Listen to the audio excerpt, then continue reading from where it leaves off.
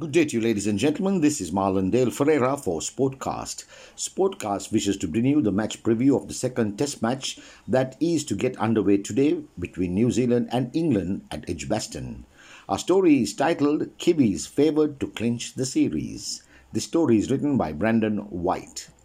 The visitors are already dealing with fitness concerns around skipper Kane Williamson, whilst spinner Mitchell Santner has also been ruled out of the second Test match due to a finger injury. New Zealand skipper Kane Williamson is ruled out of the second Test starting on the 10th of June against England at Edgbaston Cricket Ground in Birmingham. In Williamson's absence, Tom Latham will lead the Kiwis in the Edgbaston Test. New Zealand will also make some changes in its bowling department as Trent Boult is expected to return to New Zealand playing 11, whilst Will Young will bat at the number 3 position in the absence of Kane Williamson. Meanwhile, the hosts will need to find a replacement for Ollie Robinson, who got suspended over racist tweets he had sent out in the past. England could make some changes following Robinson's suspension, and either Ollie Stone or Craig Overton should take his place.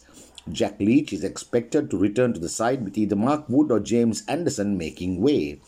With paceman Trent Boult now available for selection for the final match of the series, New Zealand can easily rest one of its other key bowlers in Tim Southee, Neil Wagner or Kyle Jamieson.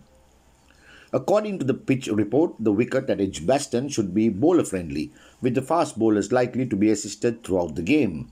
Batters need to survive the new ball before thinking about scoring runs, though the decent carry could help them once they set in. Spinners should come into play in the second innings as the pitch is expected to take turn.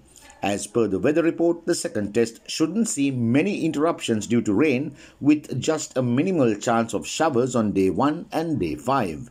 The average weather is pleasant with a temperature of 23 degrees Celsius. This is Marlon Dale Ferreira signing off for Sportcast.